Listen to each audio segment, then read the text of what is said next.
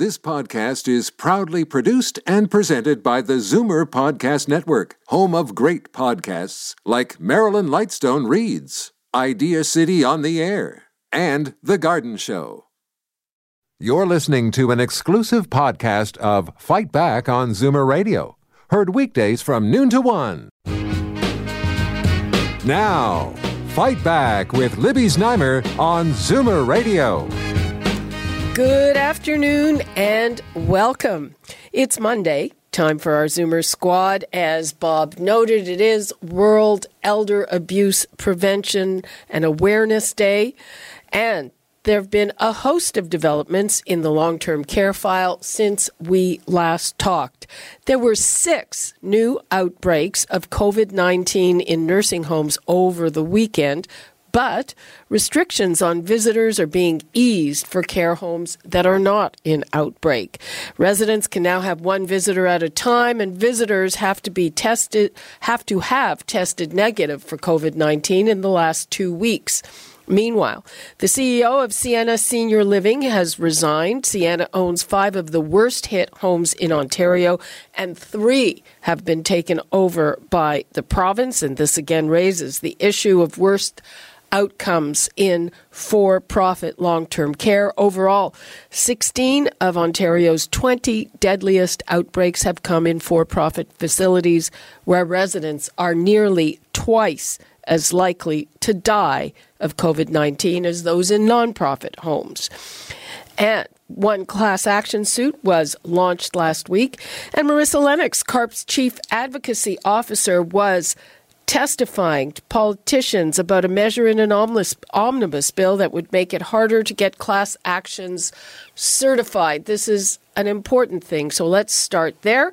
And we bring in the Zoomer Squad, David Cravit, Vice President of Zoomer Media and Chief Marketing Officer at CARP, Peter Muggeridge, Senior Editor at Zoomer Magazine, and Marissa Lennox, Chief Policy Officer at CARP. Hi, everyone. Hi, Libby. Hi, Libby. So, Marissa, let's start with you. Tell us about this testimony. Sure. So, this is an issue. It's, as you mentioned, Libby, it's an omnibus bill that was introduced called Bill 161, and there are a number of amendments included in this bill, but there are 2 very specific reforms proposed under Ontario's Class Proceedings Act, which would fundamentally alter the test for certification of class actions, really in favor of defendants like long-term care homes. And so, our fear, of course, is that were these 2 amendments to move forward, and it's currently in the consultation phase, but were they to move forward and to pass, it would make the certification of class action suits much more difficult. We do know that all Canadians are beneficiaries of class actions, that all Canadians have a vested interest in ensuring that class actions continue to exist in Canada, particularly seniors. Our fear that if this was to pass and to move forward, that would undermine that. And so we testified to the Justice Committee in Ontario, and we've also launched a petition, and it's on our website. And we've already, over the course of, I think, 2 or 3 days, had over 5,000 signatures. And so that will be presented to the government this week. Marissa, just before we move on to the others, do you have any sense of how those amendments got there? Was it lobbying? Was it put in there by the governing PCs or by the opposition? What do you know? It's unclear, but we do know who the beneficiaries of this would be, and they would really be, corporations, banks, long-term care homes, insurance companies who could use these changes to argue against the certification of class actions, in the case of insurance companies, to avoid paying out claims against businesses they insure. So I think that there are a lot of stakeholder interests at stake here, and we're certainly advocating for the interests of seniors in this case. Okay. Moving right along, David Cravit, how important do you see this thing this legal action that we are not aware of? And also on the weekend, the CEO of Sienna resigning. She's the second senior executive in a week who had to leave. Is that a sign of change, or is it kind of moving the deck chairs around to try to, show that a very, very bad situation is being corrected? I think the two components of your question are interconnected, because I think it's going to be a little bit of both. Look, it's going to be relatively easy for the politicians to say the right things. They're already saying it. Nobody's going to come out and make a statement that says, I don't care what's happening in the long-term care homes. I don't care if seniors are dying and if conditions are bad. So they're all going to say the right thing. And there's going to be a lot of optics that are, moving pieces around, people getting fired, people resigning. And some of that may be substantively good. The test will be, once you deal with the most outrageous abuses, particularly I'm going back to the Army report, say, okay, we got rid of cockroaches in the halls. We got rid of bad food. Is that a win? Isn't that what should have been there all along? So once they clear up the easy-to-fix optics that everybody agrees on, or that at least they know how to say the right things, and maybe they chop a few heads to make it look like action's being taken, then the test will be, and this is where CARP is going to be focused like a laser to make sure that as the headlines fade, the substance does not fade. So what are you doing really to fix it once you get rid of the more overt, more outrageous problems? Peter, what's your view? The lawyers I spoke to when I did a piece on nursing home lawsuits, I asked them about this, lawsuit shield legislation, which I think 15 states in the U.S. had passed it, and others were considering it. And they sort of said, the government might try it, but it's never going to stand up in court. So I assume if that bill is passed, that there will be a challenge right away, and it may not see the light of day. So that's one thing to consider. And sorry, Peter, do you have any sense of where these amendments came from? Somebody saw them in the U.S. and decided that it would be a good deal here? Well, in the U.S., in an article I read, and now I don't want to say it was the Times, but I think it was, the nursing home themselves were writing the legislation on behalf of the government. So lawyers for the nursing home were putting in the language of these lawsuit shield laws. So, I spoke to two lawyers, one who is involved in a lawsuit and one who is just an observer, and both of them said even if the government tries, it won't stand up. So there's that to hang on to. Can I just add one thing, Libby? Last week, you mentioned Sienna Senior Living and the CEO resigning.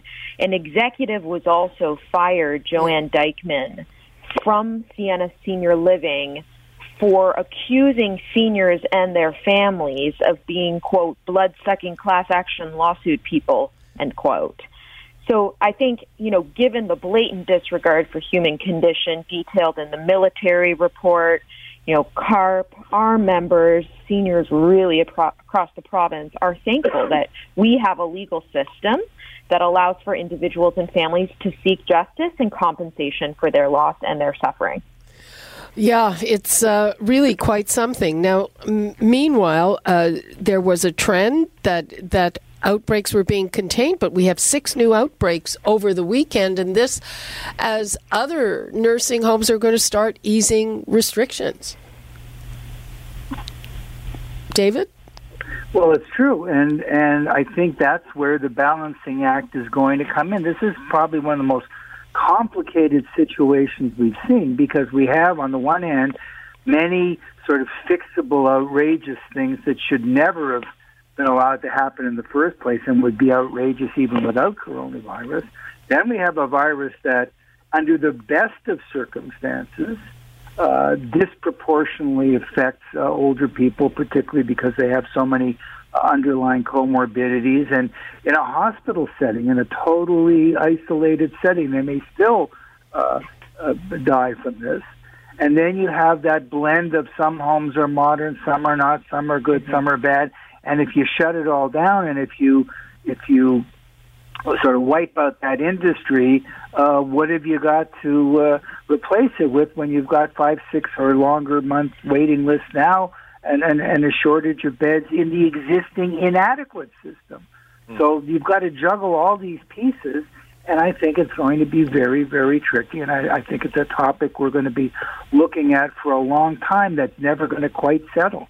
Marissa, what do you see about the easing of restrictions? There are criticisms on both ends. Some people saying it's too soon, some people saying it is not enough. We know that family members they're huge in aiding in the care of residents, and that's part of the reason that they were so neglected in this, is that their families weren't in there. That's right. And, when families were sheltering in place, because we were being told to by the province, we had care workers going in and out of these homes, and they were really the ones that were spreading it in these facilities. So, but to David's point, there are a number of vulnerabilities within these homes that make it difficult to not only identify an outbreak early enough, but then to control the spread of it. And that includes everything from care workers being properly equipped with protective equipment to many of the homes in Ontario and across the country having 4-bedroom wards, to prevention, infection, and control measures not being put in place. So I think it is a balancing act. I do have to say, though, there's no doubt in my mind that the easing of caregivers, family caregivers going into these homes to be able to see their loved one was the right move. We know that people have been impacted enormously by the isolation that they felt during COVID-19. And we also know that family caregivers play such a critical role in a senior's care plan, and they lost that. And we kind of lost sight of that as well, because we were entirely focused on this virus spreading throughout these homes, and we lost that sight of that aspect of this problem. And so I think it was the right decision by the government, and provided there are appropriate measures in place to ensure that these people, have been tested, they don't have a fever, maybe they come and they take their loved one for a walk and they're able to do that in a safe way, then that is the right way to ease restrictions in long-term care. I do agree with the government's move on this one. I want to give the numbers out. I really like to hear from people if they're planning to see a friend or a loved one, and if they're okay with the fact that you have to get tested before you can do that. And do you think it's enough? And just what you think of the situation here, because we're still seeing outbreaks. This long-term care issue is just getting more and more complicated. The numbers, 416-360-0740, toll-free 1-866-740-4740. I'm talking to the Zoomer Squad. We're talking about a host of developments in the long-term care file. And as of a little later this week, you will be able to visit someone in long-term care. There are even some nursing homes that will allow 2 visitors at a time if it is outside. You'll have to be tested, and you'll have to keep getting tested, because you will have to show that you have a negative test within the last 2 weeks if you want to see this person. That's quite a commitment for somebody. I was going to say that. Do you get a piece of paper that says you're all clear when you get these tests? I haven't had a test, so I'm not sure. That's a good question. Very good question. I don't know how that's going to happen. Marissa, do you have how are they going to enforce this? Well, to answer your question, I'm not entirely sure. I don't know either. The language says the visitor has to attest they have been tested. Oh, okay. Well, that means they aren't going to enforce it. So it may be honor system. It's honor system, it looks like, yeah. But I would hope that the people going in and out of these homes would want to be honest about something like that, given how life-threatening it can be for people in this environment. Well, it's interesting because later in the week we're going to be talking to a geriatrician who thinks that this is not the right way to go, that it's really too restrictive, and he thinks that the whole system is really open to abuse. And I guess that's why if all you have to do is attest that you're fine, I don't know. I mean, you're right. I'm sure people they wouldn't want to be, the cause of someone being infected, but still. But not to throw another monkey wrench at it, the whole process of testing, what it is, what the readout is, whether it's valid. There's reports now of people having tested negative that test positive later on. There's the whole antibody thing where now they're saying that the number of people who have been infected, where it came and it went, is much greater than they earlier thought. I understand if you know you have it, you've been tested positive, and you decide to, run the gauntlet and try to get into a nursing home. Obviously, they're going to stop you. But the number of people who perceive that they don't have it, might have even tested negatively, it's not going to be a full solution. It's not foolproof. I think we just have to realize that. It's not foolproof, and it needs to be together with a number of other measures that are taken to ensure the safety of residents. Remember, someone could test negative one day, and then the very next day come into contact with COVID and be positive for it and not know. So testing is limited for sure. Let's take a call from Natalie in Scarborough. Hi, Natalie. Hi. Good afternoon. I am about to set up an appointment to go see my mother in a long-term care home. Great. You must be really happy that you're able to do that. I am. I got tested about 3.5 weeks ago, I believe, which was negative. So now I have to coordinate it because it takes 4 or 5 days for the results to come back. I think the results, the theory is what we're being told is that the results are coming a lot quicker these days. Well, I don't know. 3 weeks ago, it took almost 5 days. Wow. Yeah. This was at North York General. Okay. So I'm going to coordinate this. I know they're going to do it outside. What, the visit or the test? The visit. Yeah. And I'm still a little nervous, quite honestly, about I don't know how they're going to get us to the outside. Hopefully there's no way of going in. I know there's a door inside the front hallway to go to the gazebo in the back, but I certainly don't want to do that. Uh-huh. So, but I really want to see my mom. So I'm going to... How old is she and how is she? Going to be 100 years old next month. Wow. Wow. Birthday. Yeah. Congratulations. And she's been well? Oh, yeah. Yep, she's been well. Thank God. Thank goodness. She must miss you. Oh, she does. But, I call her every day. Oh, okay. Got a phone in her room, so we talk all the time.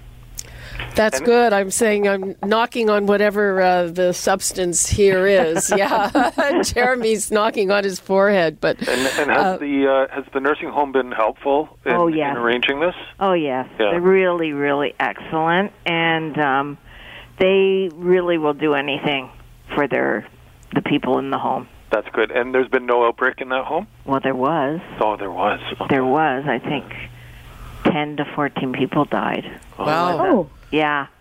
But they shut it down immediately, but still, it came in. So thank God she was okay. And everybody's okay now. And hopefully it doesn't come back. Hopefully. We saw on the weekend, unfortunately, 6 new outbreaks in long-term care homes. Yeah. Yeah. So, Natalie, that sounds great. We're happy for you that you're able to see your mom. And wish her a happy birthday. Yeah. Absolutely. Thank you very much. And please call back after you see her and let us know how it all went. I will. Thank you. Okay. Thanks, Natalie. Have a good day. Okay. Bye-bye. Okay. We hear all the horror stories. It's nice to hear, something better. Well, but 14 people did die in that home. But no, I mean, you could hear the joy in her voice, the excitement of being able to see her mom.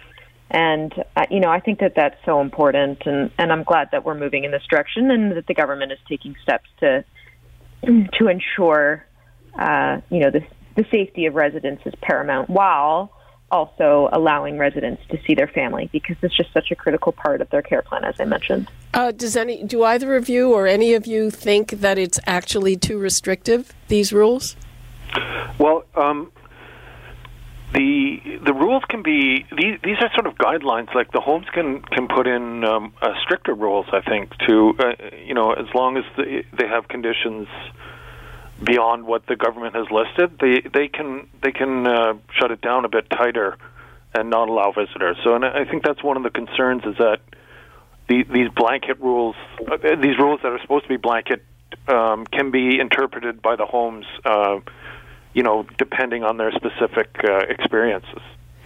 And the space and the size and the opportunity to congregate. I mean, if I have a huge outdoor garden where multiple people can congregate at safe distances from each other, they're wearing masks. If I have a much smaller space, I don't know this, but I can imagine circumstances in which there'd be a waiting list to make the visit at all. Mm-hmm. I don't think they can suddenly say we've got every single person in here can have a visitor all at the same time. I bet you there's going to be some restrictions on that in individual homes that don't have the space to accommodate an influx of even one person per family if that influx occurs all at the same moment.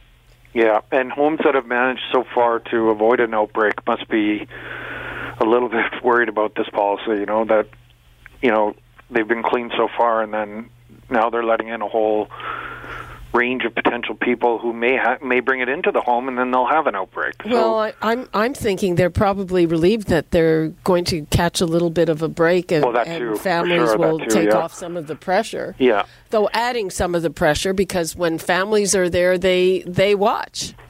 That's true, Libby. Yeah. But I think it'll be very individualized too. I mean, I think it'll be up to the home to determine, okay, what do they think is safe, and what are they comfortable moving forward with.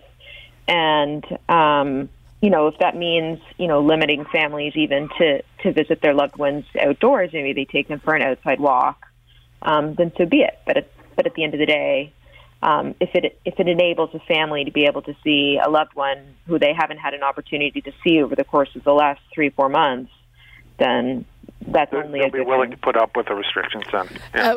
Do any of you think that it should be, not as restrictive as it is?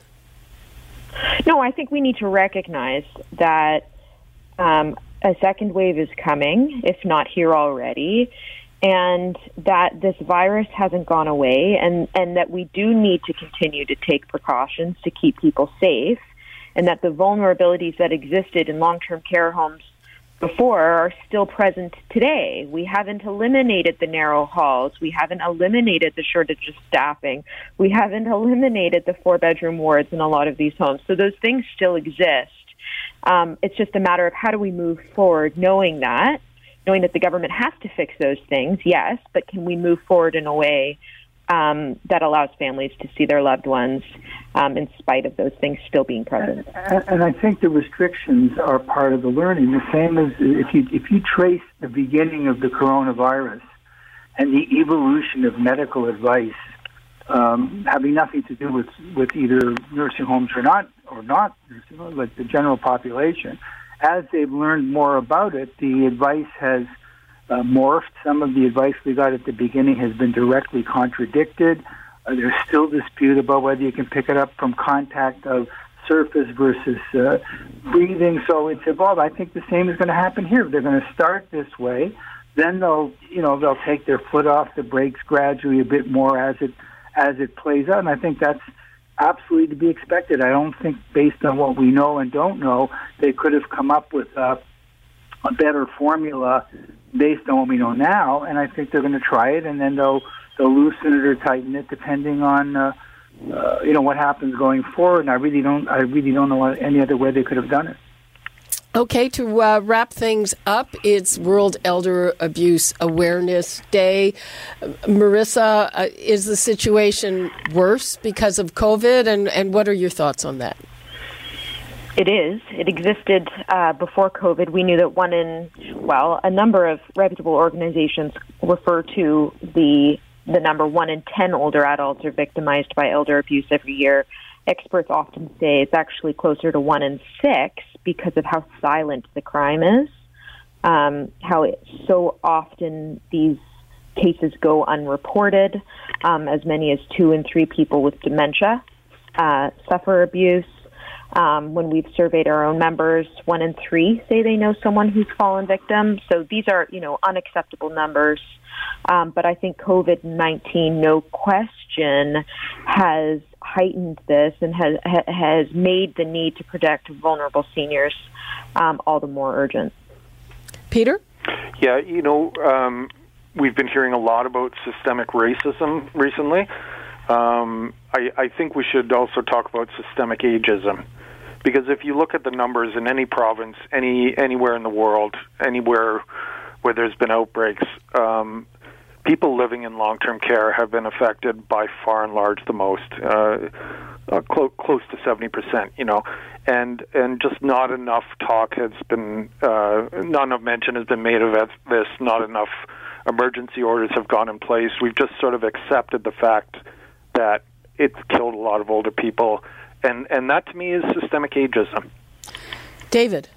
I'm worried. I actually extend what Peter said, because a year ago we wouldn't have ever thought we would do a show where the topic of boomer remover even existed. Right. The attempts to rationalize it, and I don't mean not fix it. I mean, we're saying, these people shouldn't have died, the homes should be better, we should make better facilities. But we're starting to see a dialogue about what can society afford anyway. What do we owe these people anyway? Is it just more money? Maybe we can't really fix it. And what I worry about is, looking forward, we're going to see an 85% increase in the 75-plus population within the next dozen to 15 years. We're going to need double the number of long-term care beds using the present system. And the fastest-growing age group in the country is centenarians. So if the society is saying, wait a minute, we may not have the resources to look after elders, and who cares, it doesn't really matter because they've used up their life anyway. These are attitudes that would have been unthinkable a year ago, and COVID has flushed them out into the open. And that's what I think elder abuse is going to become. I don't think it's going to become just assaults and frauds and scams, as lamentable as they are. I think it's going to be a whole agonizing dialogue about can we, should we, maybe it would be better if they weren't around. And that's very scary to me. Very scary indeed. Yeah. Thank you so much to our Zoomer squad. We'll talk again soon and see how these things are playing out. Thanks, David Cravit, Peter Muggeridge, and Marissa Lennox. Thanks, Libby. Thank you. Thanks, Libby. Okay, bye. You're listening to an exclusive podcast of Fight Back on Zoomer Radio. Heard weekdays from noon to 1. You're listening to an exclusive podcast of Fight Back on Zoomer Radio. Heard weekdays from noon to 1. You're listening to an exclusive podcast of Fight Back on Zoomer Radio.